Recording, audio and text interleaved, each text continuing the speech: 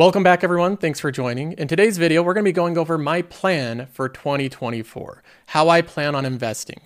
Now, I'm going to be referencing a write-up that I did back in August of this year called What's My Edge? It answers a question of, what is my edge as an investor? How do I plan to beat the market? How do I plan to do better than the average investor? That's the entire purpose of this write-up. What we're going to be doing today is going over this, and I'll be giving some context and input.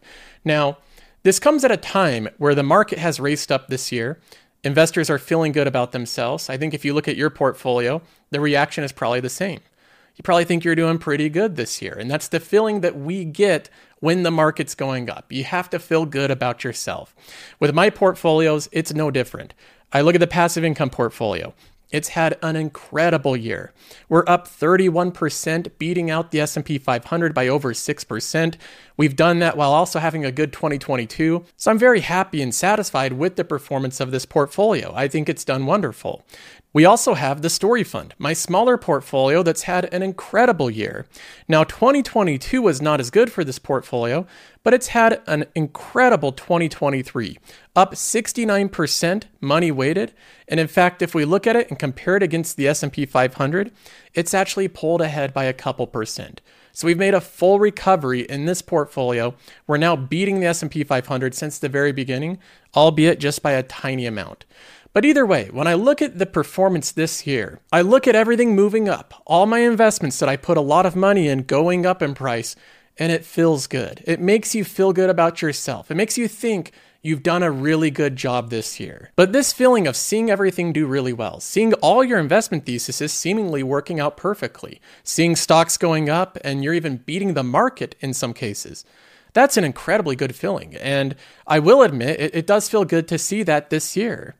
But I also believe that this type of event, when this happens, I think this is where investors start to get into trouble. I think it's where they start to get a little bit lazy, a little bit complacent.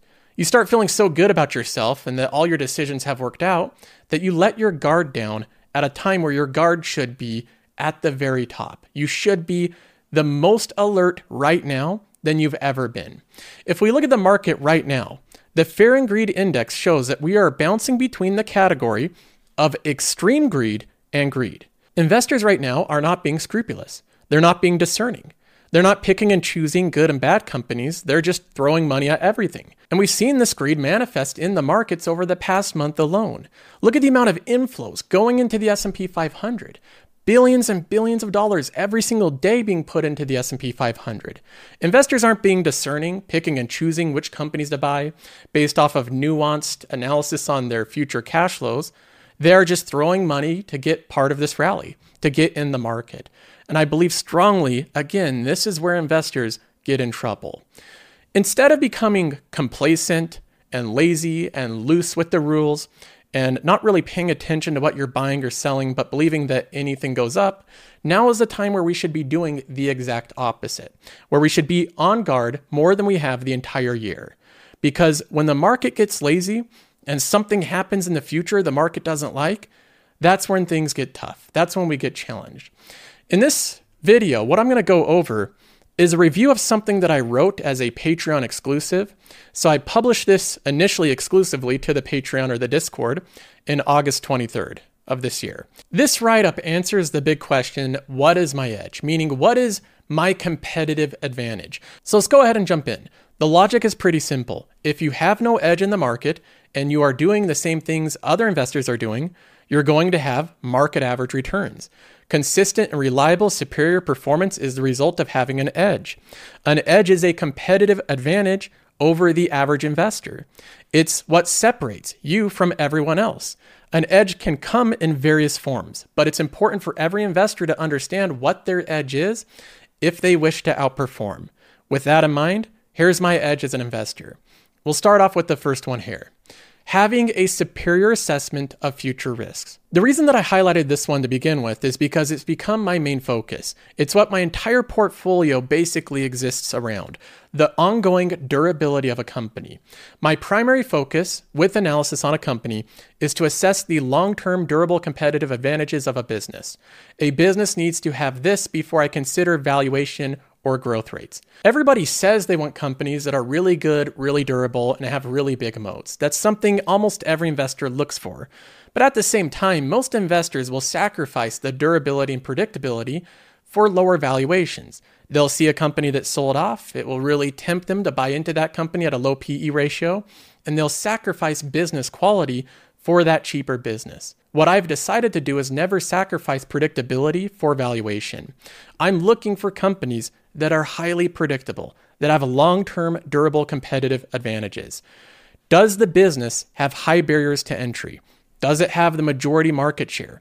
Is it a product or brand name deeply entrenched? Does it sit at the top of the food chain? How difficult would it be to take market share?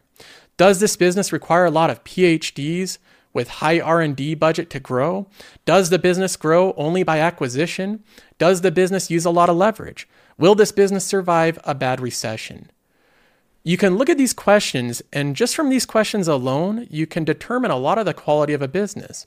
Lower quality businesses don't have majority market share. They have intense competition. They don't sit at the top of the food chain. They require expensive employees to grow. They depend on acquisitions time and time again. Those are lower quality businesses that I'm moving away from. On the other hand, low risk businesses are ones that have a dominant market position, high barriers to entry, deeply entrenched brand names and distribution, cash-rich balance sheets, organic revenue growth through volume and pricing, and no reliance on risky research and development spend. If you find a business that meets all of those characteristics, that is a low-risk business because you know it's going to grow for a long period of time. It'll end up justifying almost any valuation as long as it's not egregious. Last year, I committed to not venture into lower quality businesses despite the valuation or despite seeing how much money other people are making with them. I saw this story play out once before in 2021. Everyone was investing in the ARK Innovation ETF. These lower quality businesses that were going to the moon, going up 100%, 200%, 300%. But their performance is very short-lived. If the quality of the business is low, eventually the prices will come down for these businesses. They will run into troubles. The higher quality businesses, the monopolistic, dominant ones, are the ones that continue to compound year after year. And for 2024, I'm once again recommitting to this strategy. So the first edge I have as an investor is looking for companies that have predictability and avoiding speculation, which many investors in the market continue to do. They will speculate in 2024. Most of the speculators will lose money. Some of them will make money. Ultimately, it is a gamble. But overall, the future expected returns of speculation is very low. The future expected returns of buying compounders that are incredibly dominant businesses that have proven themselves over years of time is very high. It's been proven high for literally decades. So this is a big edge that investors have that most investors aren't willing to use. The second edge I believe I have as an individual investor is having a concentrated portfolio. This is a quote from John Neff. He's a great investor that helps run the Chuck Akre portfolio. He says, quote, "If you flip a coin, the average outcome would be 50% heads, 50% tails. The more times you flip the coin, the more likely you are to get to that average. The fewer you flip, the more likely you are to get an outcome that deviates from the average. Most investors focus on highly diversified portfolios that end up closely matching the performance of the index. My portfolio is not a closet index. The capital is concentrated into only a handful of companies, 8 to 15. This level of concentration allows for a divergence from the benchmark performance. This is really simple. The more that you diversify, the more likely you are to have average aggregate benchmark performance. If you have 40 or 50 individual companies, you're likely just going to follow the S&P 500 really closely with very little deviance in outcome. My portfolio, my main one, has 11 positions. 11 instead of 500. It had 31% performance year to date, which is 6% above the S&P 500. That is a divergent outcome in a single year. The Story Fund had 70% performance year to date, while the QQQ had 40 and the S&P 500 had 25. So that is an incredibly divergent outcome. Both of my portfolios have this divergent outcome from the benchmark because they're concentrated into only a few companies. And being concentrated allows you to have a greater level of research on what you own. I can know what I own when I own 11 companies. If I owned 50 companies, it'd be almost impossible for me to really know what I own. Doing research on 50 companies is nearly impossible. Now, the next edge is having a long-term mentality and holding period. This one's a tough one. This one a lot of people fail at. It's becoming common for investors to say that they're long-term. That's what everyone will tell you. They'll say they're long-term, but investors' words differ from their actions. The average holding period of an individual investor is only 10 months. On average, people are holding stocks for less than 1 year. Now, the average holding period for a mutual fund is better, but still bad at 2.5 years. So just to get this straight, the average investor is holding stocks for only 10 months. Mutual funds hold them for 2.5 years. What I'm trying to do is hold companies for over 5.5 years. So the way that I look at it, the only way that I'm going to have a long holding period with my stocks is by selecting the right stocks. If I'm making bad picks or I have bad analysis, I'll be constantly turning over companies because I'll pick a stock, it'll do terribly, I'll finally decide to sell it once it has terrible performance. If you find investors that are constantly selling off stocks, they're going out of business, their business model's getting crushed, that is a clear indication that that investor does not have a good research process. They're not doing good analysis on stocks. They don't have good stock selection. If an investor picks out 11 stocks and they can hold 8 of them for 10 years, that's pretty good. That's a pretty good batting average. I'm not going to pick every stock perfectly, but I'm going to try. I want every single stock I pick to be a compounder, a multi-year gainer. Companies like Costco, where I picked it once in 2017 and it just grows and grows and grows. Stock price goes up as it follows the fundamentals. Those are the type of companies I'm looking at. What I want to avoid is constant turnover, buying and selling of companies, realizing that I made mistakes. That's what I don't want to do with this portfolio. So far, I think I'm on a good track, especially this year, but we'll see in the future. This is going to be something that I recommit to, having a long holding period by virtue of good stock selection. Now, the next thing is another thing I think a lot of investors struggle with, and this one applies equally to ETFs as it does individual stocks. Remaining patient, unemotional, and disciplined is a massive edge in investing and one that many investors don't use. I'd say even most investors don't use. I seek to be patient, unemotional, and disciplined with my approach to investing. This means I don't get excited when stocks go up. I don't become sad when stocks go down. I don't become complacent or arrogant when my portfolio is doing well. Now, this last line is something that speaks to me right now. My portfolios are doing well, so it's easy to get complacent or arrogant and think you're doing so great that you don't need to concern yourself. This is where investors get lazy. They get caught off guard because they no longer have discipline with their approach. So even though stocks have raced up, I feel like I have greater need for discipline right now than I had a year ago. The need for discipline has increased.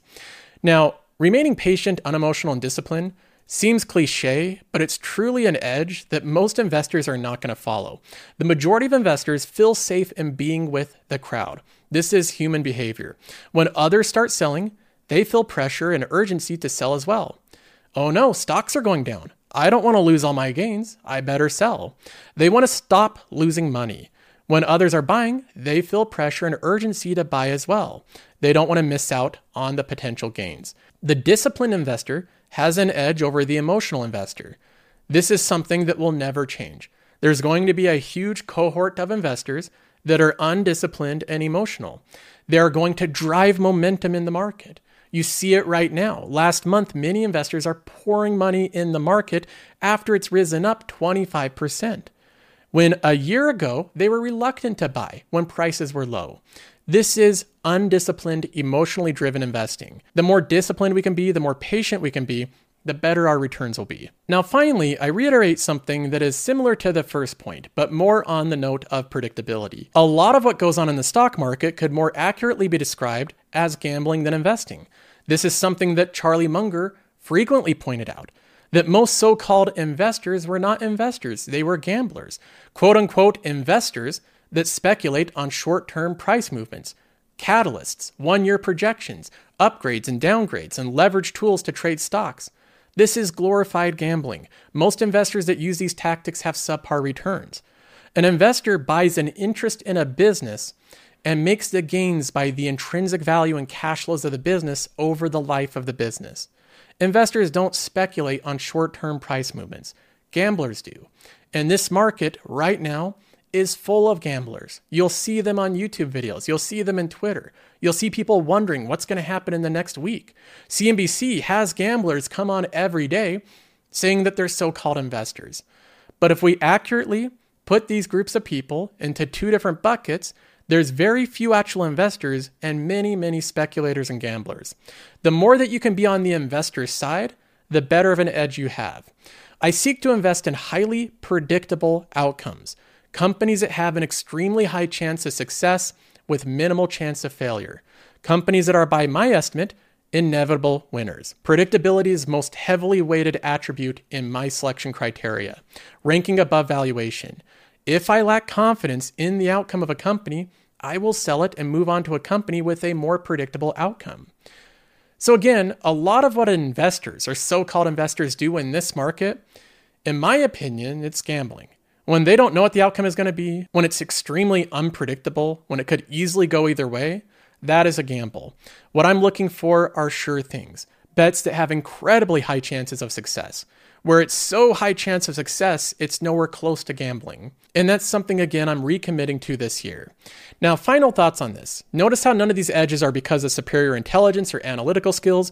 They're all behavioral edges. Buffett has repeatedly said throughout the year, along with Peter Lynch and many other greats, that good investing does not take mathematical expertise. Money is made by having the right temperament, patience, and stomach for investing. Controlling these behaviors is pivotal to long-term outperformance. So this is my primary focus and what I'll be judging myself on. So that's my list I put together, and you have access to this document. It's linked in the pinned comment below. Now, this is all things that I'm aspiring to, but again, I'm not going to do perfect in 2024. I'm going to make mistakes. We'll have some issues come up. I'm not sure what they're going to be. I can't see the future. But I am excited about next year. I'm hoping things go well, and the best I can do is my absolute best. And that I promise you, I will try my absolute best to do well in investing. But that is my commitment. I'll be doing my best this year. Now, I hope you enjoyed the video. I look forward to 2024. I think it's going to be a lot of fun. Other than that, see you in the next one.